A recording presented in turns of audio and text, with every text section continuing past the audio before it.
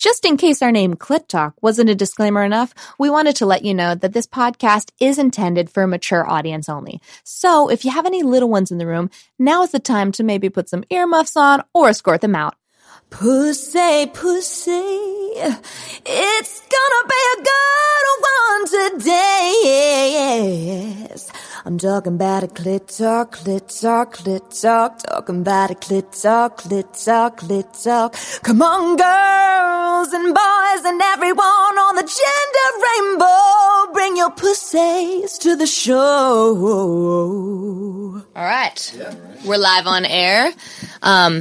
So to everyone out there, we have a very special episode today of Clit Talk. Today, we're doing Cock Talk. We have some very special guests in the house that we're going to introduce to you right now.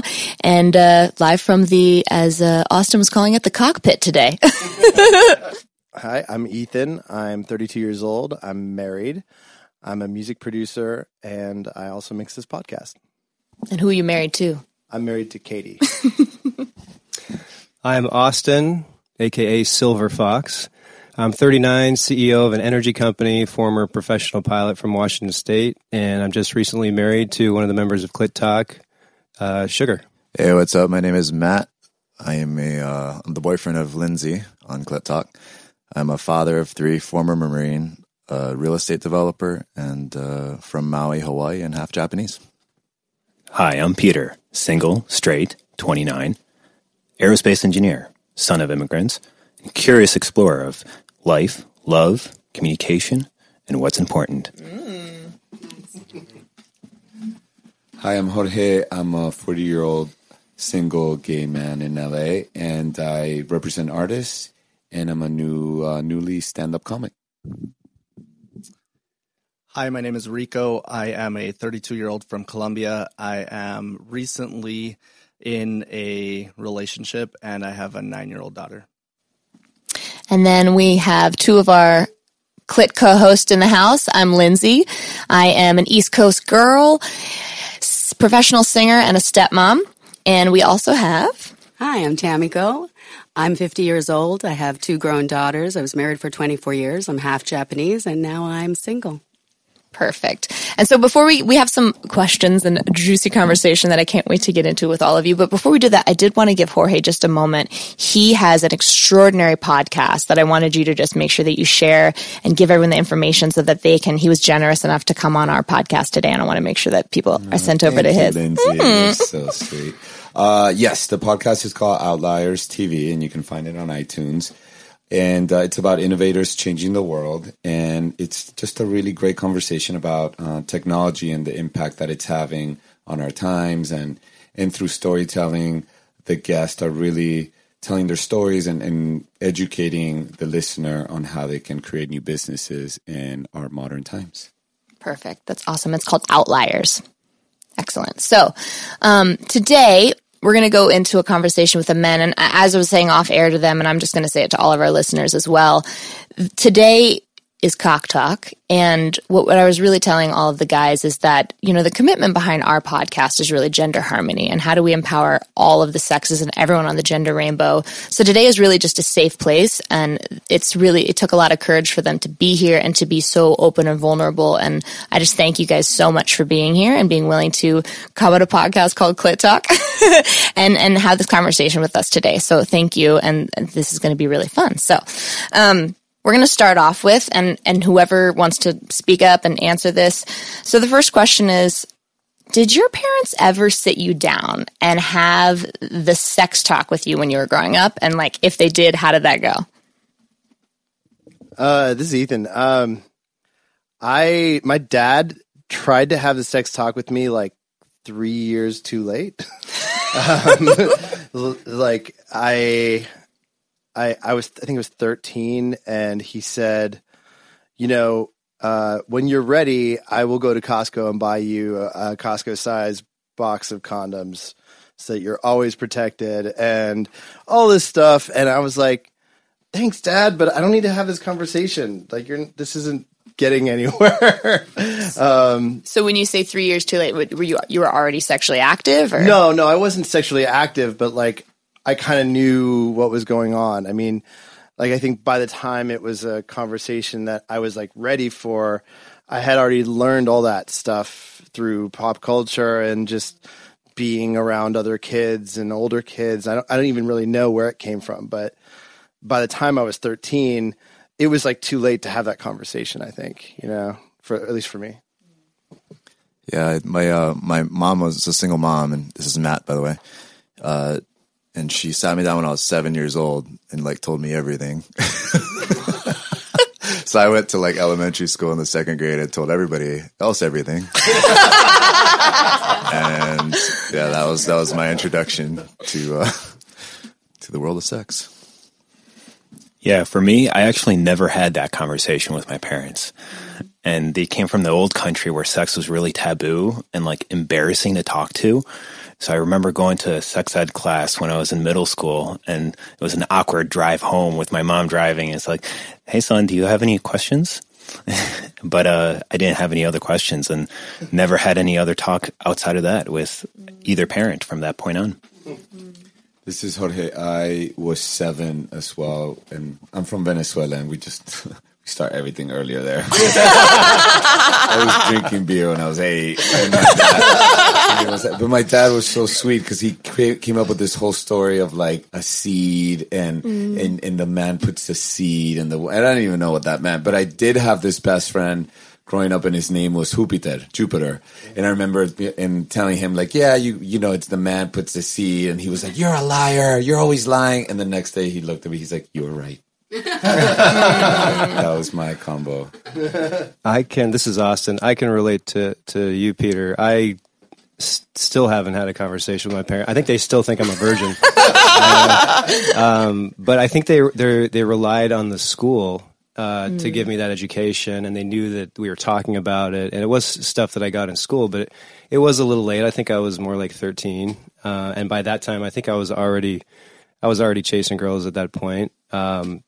But yeah, it's still to this day not something we talk about. I grew up Catholic, and I think it's kind of the thing you don't talk about. At least I grew up in that culture. So a no genitals house.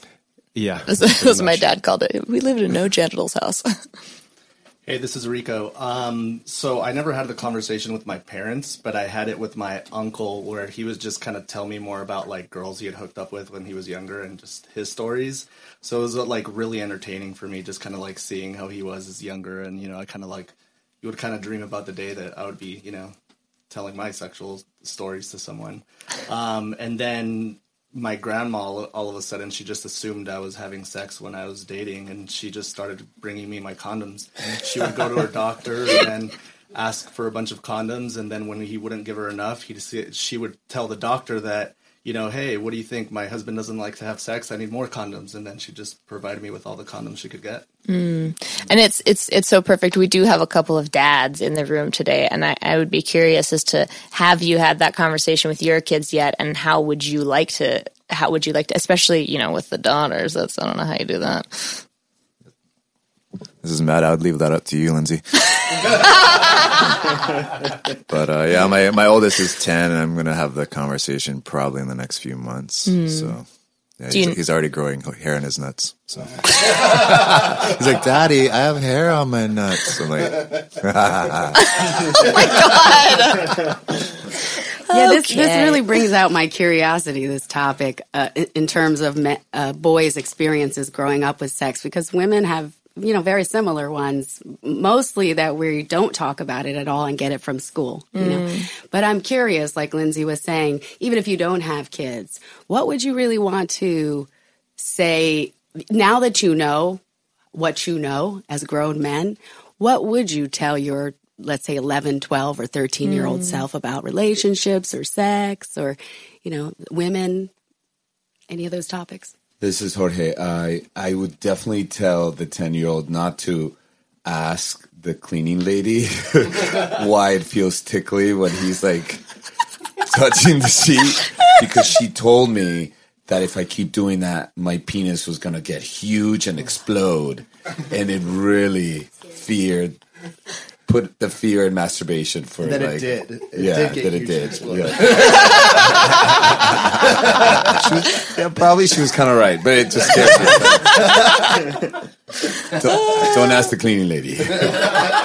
Oh yeah, I mean, I guess I would say, hearing in the room the people who had the conversations earlier, I'm kind of jealous of that, because I feel like, again, I said this earlier, but like 13 was too late to have the conversation. If you're like going through these changes, which are huge, there's no like, it's too late. You need to start before you get there, so that, you know, there's time to like really take in that information and then understand that when it comes, when it's pertinent information, you're ready for it, not getting it in the middle of that. Because, you know, otherwise you get bad information from kids at school or whatever, instead of, you know, the right information from people who have it, you know? Yeah, this is Matt. I got a rude awakening when I was like 6 years old. I walk into my babysitter's bedroom late at night, and she was like jerking her boyfriend off. Oh and, like he was like coming all over the place, and I was like, they didn't see me, but I like halfway walked in the room. I was like, I'm going back to bed. Right. That's why you're such a freak. Yeah, it all makes sense. Yeah. I got this big sperm implant in my head. So what I'm really hearing, and this is great for any parents who may be listening right now, what I hear in all of your sharing is just that if you have a kid, you know, have the strength to have the conversation with them sooner rather than later, and just have full transparency, and that would have really made a difference for a lot of you, I hear.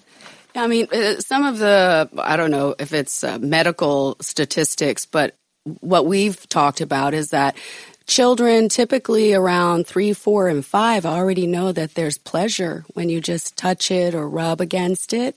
And what we tend to do as a society is we don't talk about masturbation to children. And what typically happens is we become ashamed of it, or we feel shame when we do it.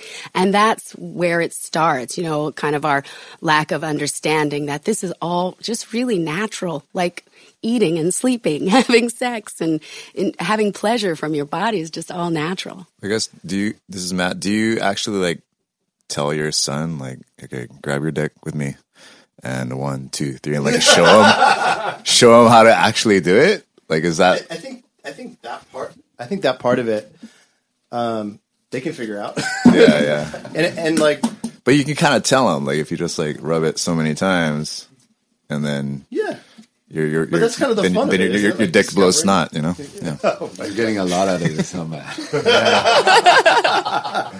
After so many, you need some lotion, otherwise it hurts. That's the advice.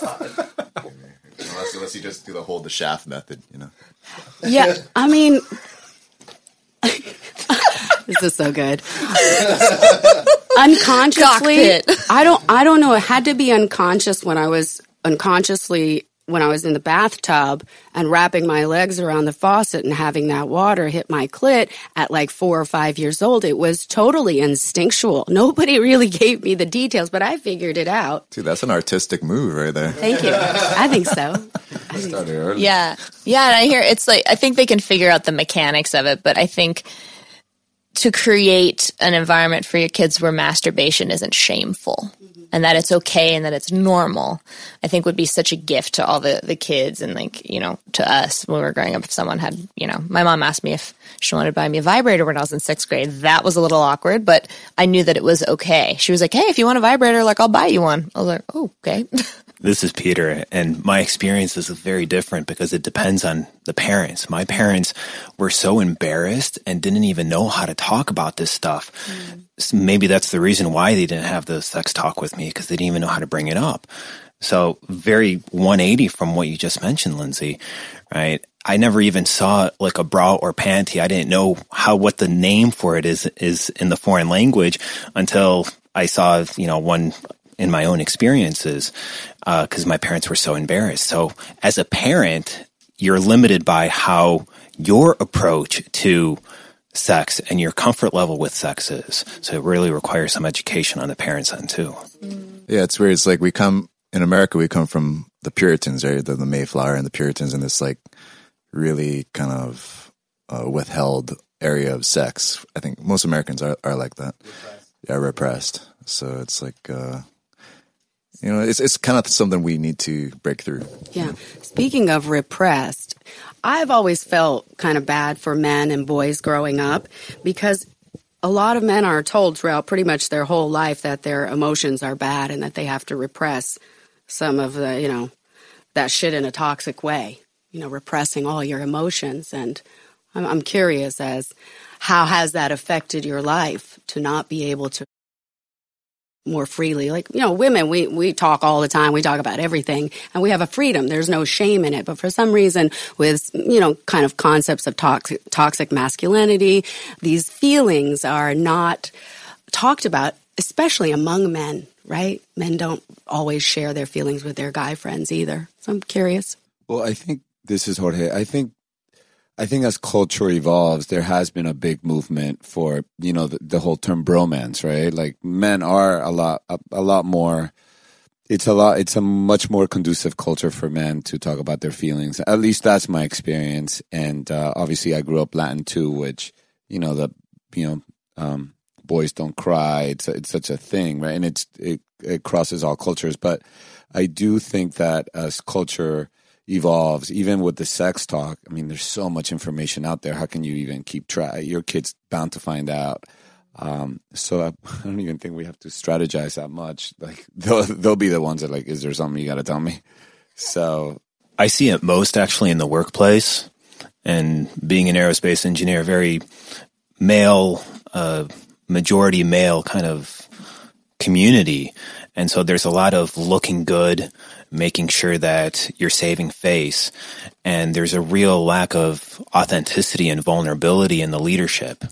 And I can say, I can see as I'm interacting with some of the leadership people in the company that they're behind they're hiding something. They're veiling something. They don't want people to see the real them. And that's slowly starting to change, but I can think of, the culture 30 years ago, 50 years ago, 100 years ago was totally different, very much more chauvinistic and things like that. I hear the stories, and I think you're absolutely right, Jorge. There's an evolution that's happening, but it requires slow and steady gain and some compassion for everybody that's around those people, and some courage for people to actually step up and say, hey, this is a safe space. You don't have to be afraid of sharing what you're vulnerable about. So I'm going to turn the topic a little bit, if you don't mind. So right now we notice that pussy is hot right now. The word pussy's in vogue. So I want to know, why has this word been one of the most controversial words in the English language? Isn't it because of the grab him by the pussy comment that it's just became more of a word that people are just using now? I'm not saying that was the right thing to say, but I just think that now to counter that comment, women have really embraced, talking about their pussy and their rights and kind of used it to empower themselves. I got to say, when you guys started doing the podcast, when I would share with people what you were doing, I had a hard time saying pussy. And I noticed it almost immediately that if I was out at a restaurant or something, I would say, oh yeah, it's a podcast. It's called Pussy. And I would kind of come down and whisper it or it's called Clit Talk. And I'd say that below my breath because it just didn't feel right to, I don't know why. It was some weird thing there for me about it. But I have no problem saying dick loud. That would be no big deal. Yeah. But for some reason, it was really hard. And I noticed when I played my dad the first episode, in the first 5 minutes, you guys say pussy about 300 times. And immediately he heard the word once, the first time you say that word, which is the very first word on the whole podcast, he's out. He's not paying attention anymore. He's just embarrassed and red and not listening to what's going on anymore because it just takes him out. And maybe it's just a age thing or cultural thing. I don't know, but it's certainly that was there for me when we started. Probably not that extreme, but it was there for me too. Yeah, so I know all of you guys have had an opportunity to listen to the podcast, so I'd love to hear what your experience was like with the word pussy kind of pre and post Clit Talk, and how does it relate to you now, you saying the word pussy or clit? So I kind of have a question for you. So before, what would you girls be comfortable with the guy talking about your pussy. And so, and if a guy asks you like, oh, you know, you guys are being intimate and he kind of, you know, wants to do something, like what word would you be comfortable with? Pussy, vagina, or what? Yeah, we actually talked about that. And for me, there was kind of a pre and post reading of the book, because the first season is based on a book called Pussy, a Reclamation. And she actually talks about that in the book, how, you know, pussy is a word that, you know, if you call a man a pussy, that's the fastest way to snip off his balls. But, you know, she actually Unless you just say, I am what I eat. Yes. For me now, before the book, the word pussy was kind of like, you know, dirty, a little bit naughty. But now I actually feel really empowered by it. And it's so funny. I keep having this conversation. People are, oh, clit talk. That's so crazy. But clit is just short for clitoris, which is a part of our body's anatomy when you really think about it. But it's funny, we got shut down on Instagram, like our first Instagram account, because it was like raising red flags with the word clit or whatever. So it's really interesting. Yeah. Even before you guys started doing this was powerful, like a responsible, elegant, like a woman in her power to me was pussy. Unless it was in the context of among the guys, and we use pussy differently, like, you know, weak. It's a different context. But in relation to women, it's more powerful. When I heard the word clit, to me, that's someone who abuses it, doesn't understand what they have, irresponsible, needy. But pussy is like, oh, she knows what she has. This is Matt. The word pussy makes me horny, so, you know, I'm cool with it. You're horny because of a word? That does it for you. Yeah, it just arouses something in me, the word pussy. And what's up, girl? This is Jorge, and no, as a gay man, the word pussy is, you know, Doesn't do it for you. not that much.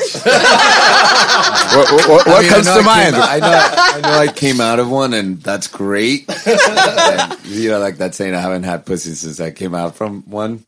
But it's interesting. That word is such a paradox nowadays, you know, because it's been used to obviously as describing weakness, right? But now it's the whole empowering movement with women and whatnot, and you know, it reminds me of that play, The Vagina Monologues, which was all about women's power and whatnot. So it's weird, and even when I first heard the first episode, I was like, oh my God, this is never going to happen.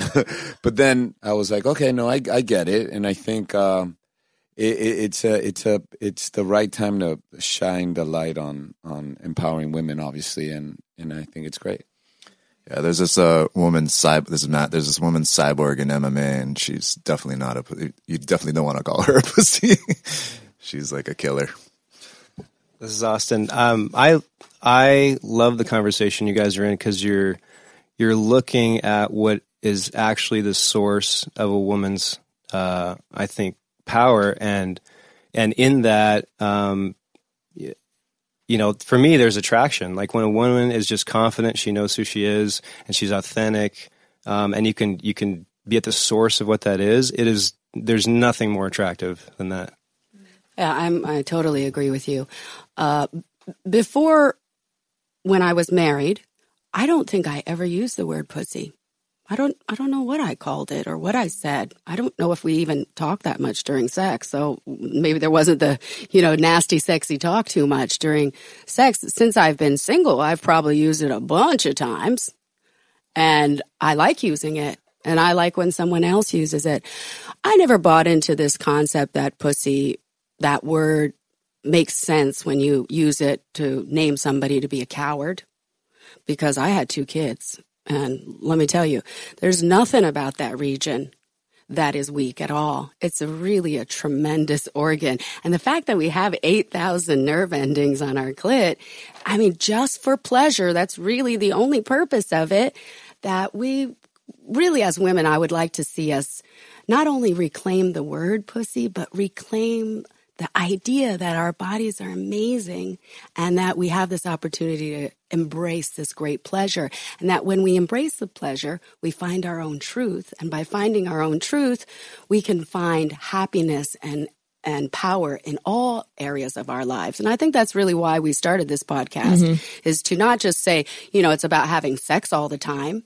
It might not be about sex at all, what we're discussing, or it can be, but it's really about women being able to stand up and embrace, like a lot of men have. Men for centuries have really kind of embraced and have been, I don't know what the word is, but fascinated and happy about their own pleasure, right? Men like to orgasm and have sex, and they've always kind of embraced that, most men. But I think a lot of women, some of the statistics are that only 29% of women come.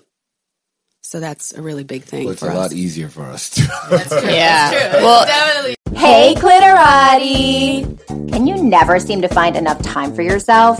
when you hear the words self-pleasure, are you like, what the fuck does that even mean? We have some exciting news for you. May is International Masturbation Month, and we've decided to do something about the putting everyone and everything before yourself epidemic plaguing our country. Join our entire cast and all your friends for our very first ever 12 Days of Masturbation Challenge, where you will receive daily inspiration from our cast and some of our most fabulous past guests, plus tons of other surprise goodies. Sign up right now at clittalkshow.com and have a radical shift in your self-pleasure.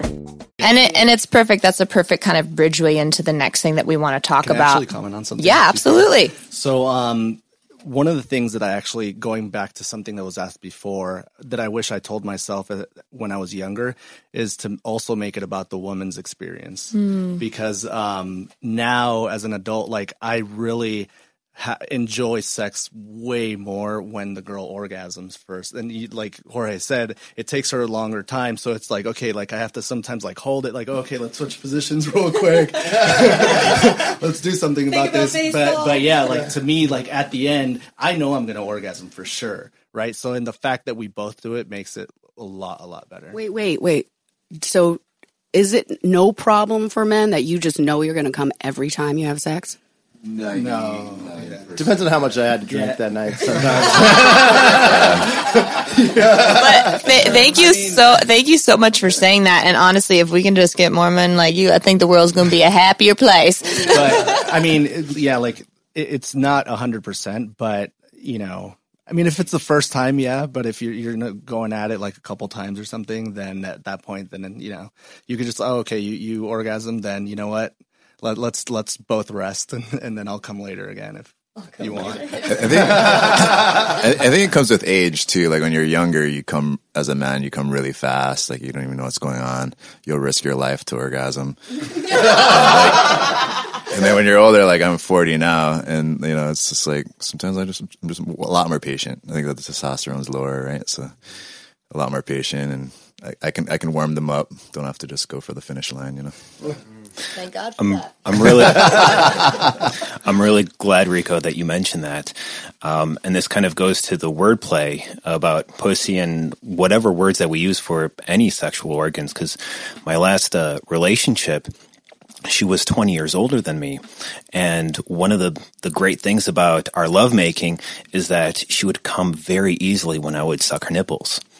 And whenever I would talk about it, you know, wanting to get feedback, wanting to improve, at first I would say, so when your boobs and all this, and she froze. She didn't like the word boobs. She said, call them breasts.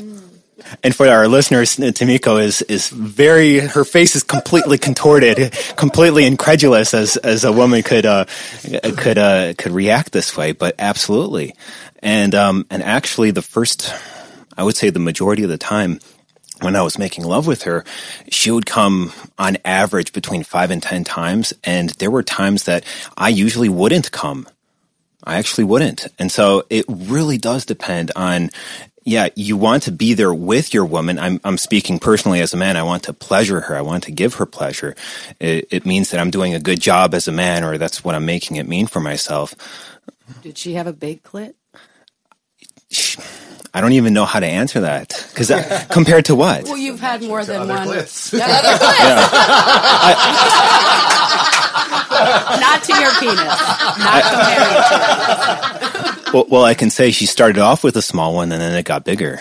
Once it started to become accommodated to my size. Did you get a cloner, like a clit boner? I don't even know what that is. I had a girlfriend in high school. She'd get a cloner. She'd like her clit would grow like double in size. Yeah. Oh, I've never heard of a clit boner. It's called a cloner. I just learned something today. Oh. Clit toner. That sounds like isotope. That sounds like a glove. That's perfect. I'm so excited to hear all of your thoughts on this. I think that, especially in our media recently, it's kind of become crystal clear that we're living in what Regina, the author of the book, calls a patriarchal world. And patriarchal meaning like kind of a man's world. And you can kind of create the context too a little bit, Tammy. And it can be very oppressive for both women and men. And I want to know, do you see any impact in your life from this patriarchal world culture, how it's had an effect on you, maybe in your work environment or, expressing your sexuality, like, you can't cry, you want to run a certain way. And also, the Me Too movement, anything like that, or just how it impacts you either positively or negatively. Yeah, I think since the whole, Me Too movement situation, everybody's like so scared.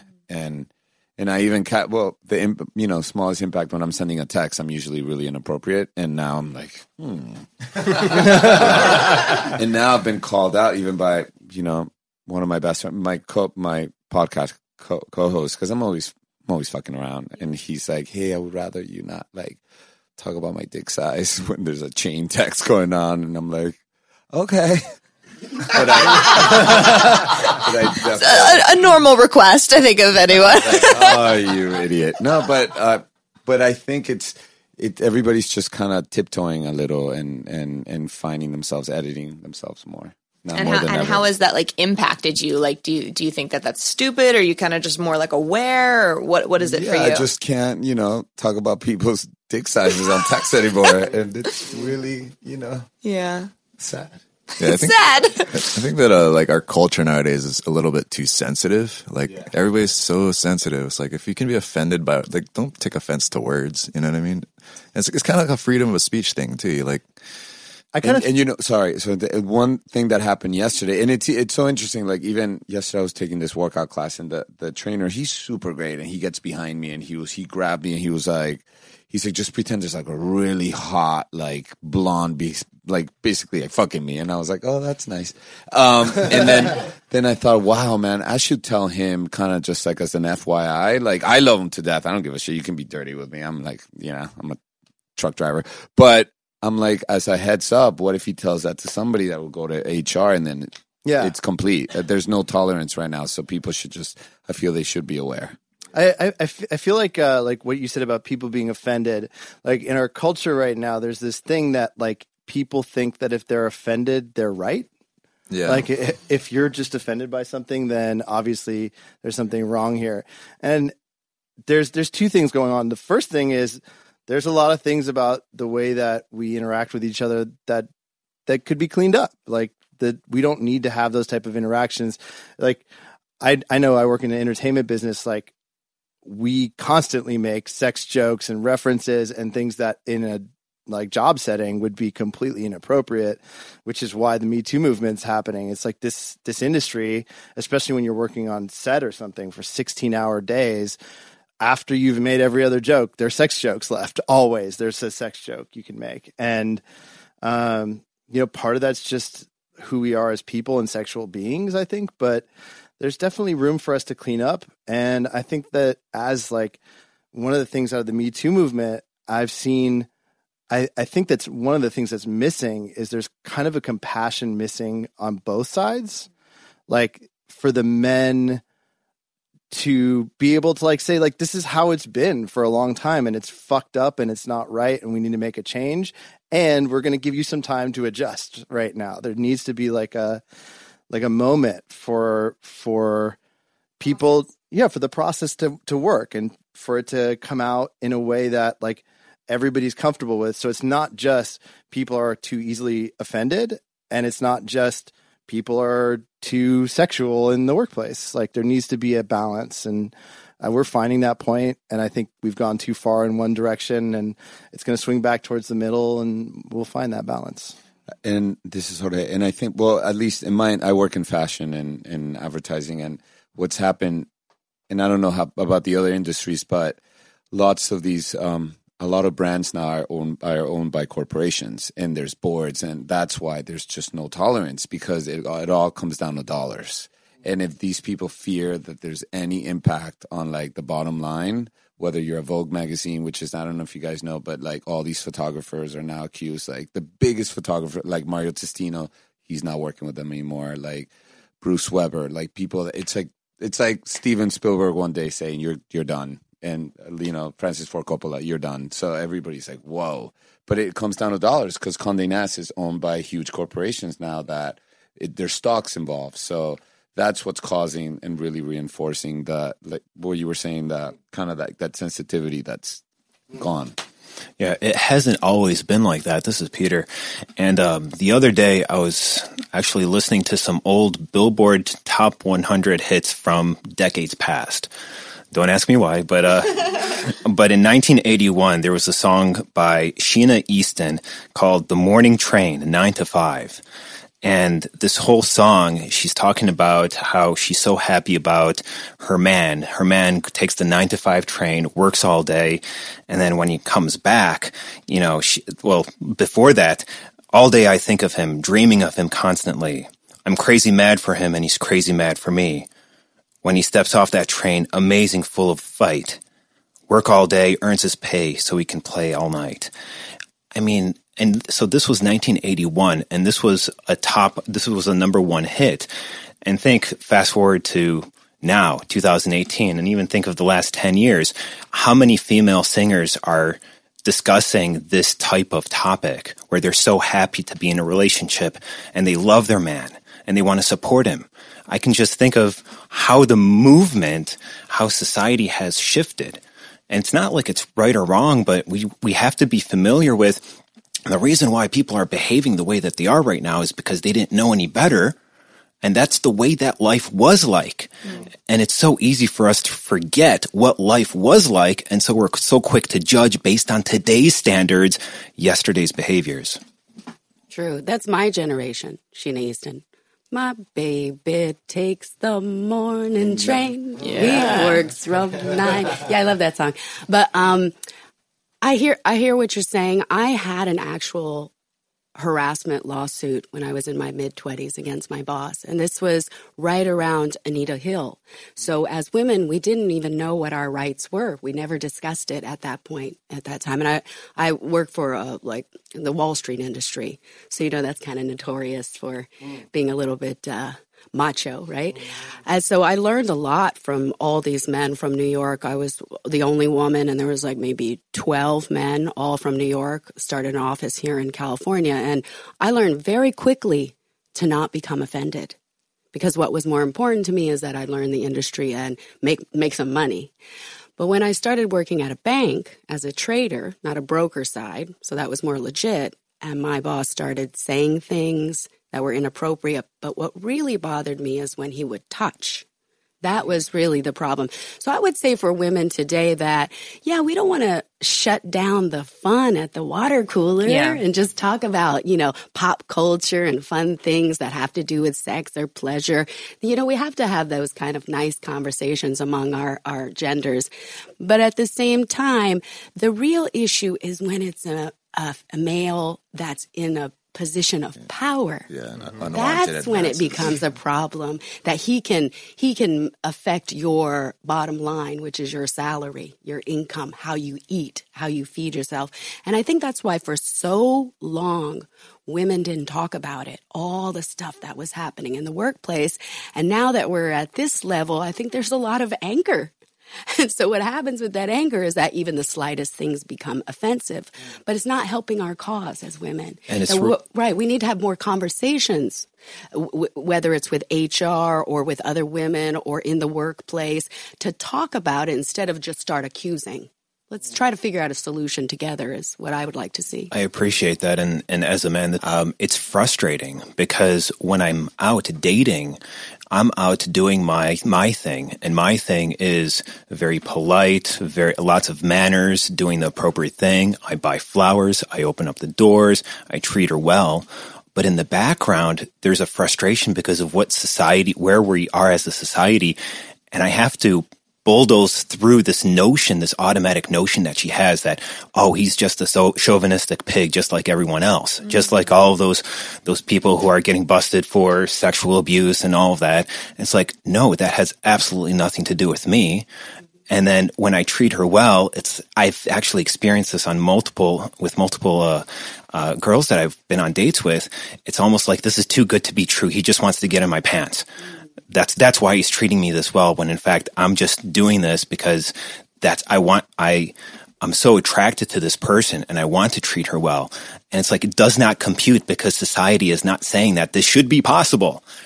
It's also attraction's different, right? Like it's weird, but girls like dicks, you know. So like it's weird. Like I mean, they're attracted to dicks, even though like being like the model is supposed to be this good man and all that, but in order to get women, we kind of have to be dicks to them a little bit. Yeah, in like the flirtation, like a not a true dick, not a true dick, but kind of a prick. Like you mean like teasing. Like teasing, I think assertive. Yeah, assertive. I would say I'm not attracted to dicks. I'm attracted to passion and confidence. But when I'm a dick to you, it makes you horny. No, it doesn't. Yeah. No, it does. Well, yeah, and I think that's a universal conversation about, you know, that give and take, and you know, somebody being too like on top of you, and you're like, oh, there's, you know, that I think that's universal actually, and it's the oldest story of like the games, right? Well, I definitely think like what you're hitting on too. For me, like that Aziz Ansari story really fucked me up, like really in a big way. It was just like I felt like it was wrong for it to have been published with his name on it, particularly like what it exposed was a very real thing that's wrong with our dating culture. But the fact that Aziz's career had to take a hit for it, I felt like was not cool. What exactly happened? Yeah. So Aziz Ansari went on a date with a girl who came back to his place, and like essentially he just was pressuring her to have sex. And he's a fairly well-known actor. He's a fellow. So, and she's not, right? She was not. He's famous, and she was like a normal photographer or something. But he pressured her to have sex, and then she did, they had some sort of intercourse, and afterwards she felt bad about it, and the next day texted him that, and he's like, I'm so sorry, I thought that everything that happened was consensual, I thought you were into it, but he had pressured her, and that was sort of the thing. There's two sides to that in our culture. It's like men chase girls and women play hard to get, and these are like two sides of the same coin. And like, that's probably not healthy, and it's probably not something that we should do, but it's something we've done forever, probably. I mean, the idea of like chasing and like, you know, even more primitive, like men are hunters. I mean, that concept is not new. Mm-hmm. So it's not like, to me, we are evolving as people and as human beings, and for that to go away makes perfect sense. But I just felt like there was a minute where, you know, a number of people had kind of taken a hit because they were the ones who are being outed, I guess, as the people doing that. It's almost like the pendulum has swung so far the other way. A lot of you feel like the cards are just stacked against you before people even get to know you. They're like, oh, he's a man, he's a dick. Like, and if he's being nice, it's because he has an ulterior motive. Wow, that sucks. Yeah, I mean, I don't know that I would say an ulterior motive necessarily, but like the idea that a guy could talk to a girl and that could be perceived as him being aggressive, like that's a very real one. Now I'm been with my wife now. We've been together for almost 10 years, so I don't even know what that's like at this point. But but I do, like, I can see how if you were single now dating, it seems like it would be very complicated to know what was acceptable and how much you can, push someone to like want to date you or talk to you or whatever that conversation might be.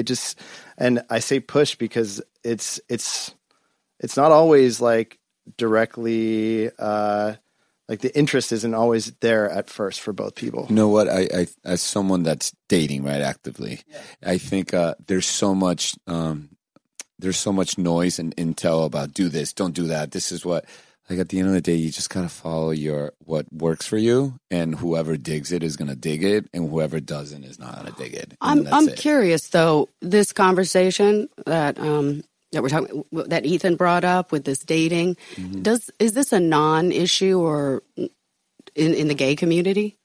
It kind of. I actually think there's more freedom because you're both guys, so who cares who asks who out first and type of thing, right? I mean, obviously, I think it's human nature to, you want kind of hard to get a little. If somebody's immediately like, just, yes, let's hang out every day, you're just like, whoa. And you think there's something wrong with you. So, whenever they give up that dick too easy. Huh? Whenever they give up that dick too easy, it's, yeah. You gotta hold the dick a little bit. But I think they don't get cloners; they just get boners. But I think that you could drive yourself crazy in the dating game because of all the should and should not nowadays more than ever. Because it's just there's so many books and everybody has an opinion, and so you just got to follow your integrity about it and trust that. Yeah, everything is a lesson. So maybe you should have not texted like 50 times. Yeah. And you take that to the next one. But whoever's supposed to be the one is going to be the one, I think the key is unwanted advances, right? And you just have to be kind of just present in the moment and know when that is, when it's unwanted and when it's kind of wanted but unwanted. You know what I mean? Yeah, with this conversation and this book, what we're hoping, what we're learning as women is that as we're more connected to our own pleasure and our own pussy, we're able to be a little more clear in our conversations with, partners. Like when it is no, then say no. Say no and put your clothes on. If it's yes, then fully say yes and enjoy it and embrace it.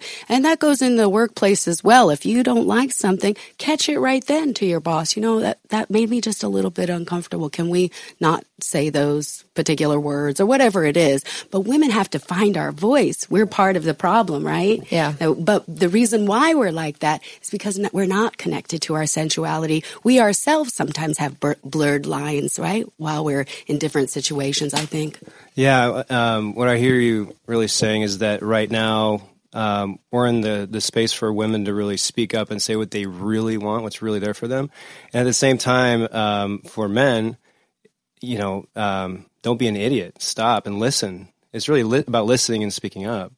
And it is frustrating just being a guy and having so many other people abuse their power because they've been in the situation for so long where they can just get away from, with things.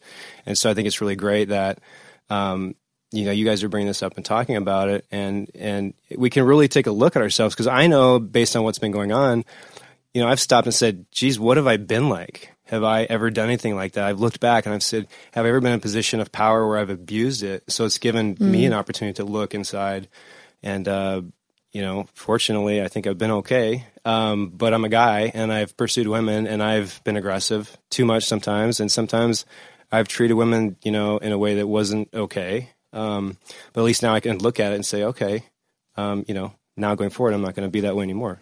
Yeah. And I think it's important for women and everyone to understand that, just because you may have been aggressive, like part of it was the culture, right? Like a really good guy could have made a mistake, right? And to have that, like you were talking about that buffer, right? Like, cause you're taking a look at it, right? But we're right in the middle of the transition, right? So I think a little bit of generosity on both sides, would really go a long way around this. Thank you for listening to this special episode of Clit Talk. Tune in next week for Cock Talk Part 2. Did you just love this episode of Clit Talk? Well, shit, then you better head on over to iTunes and subscribe, but only if you want amazing orgasms.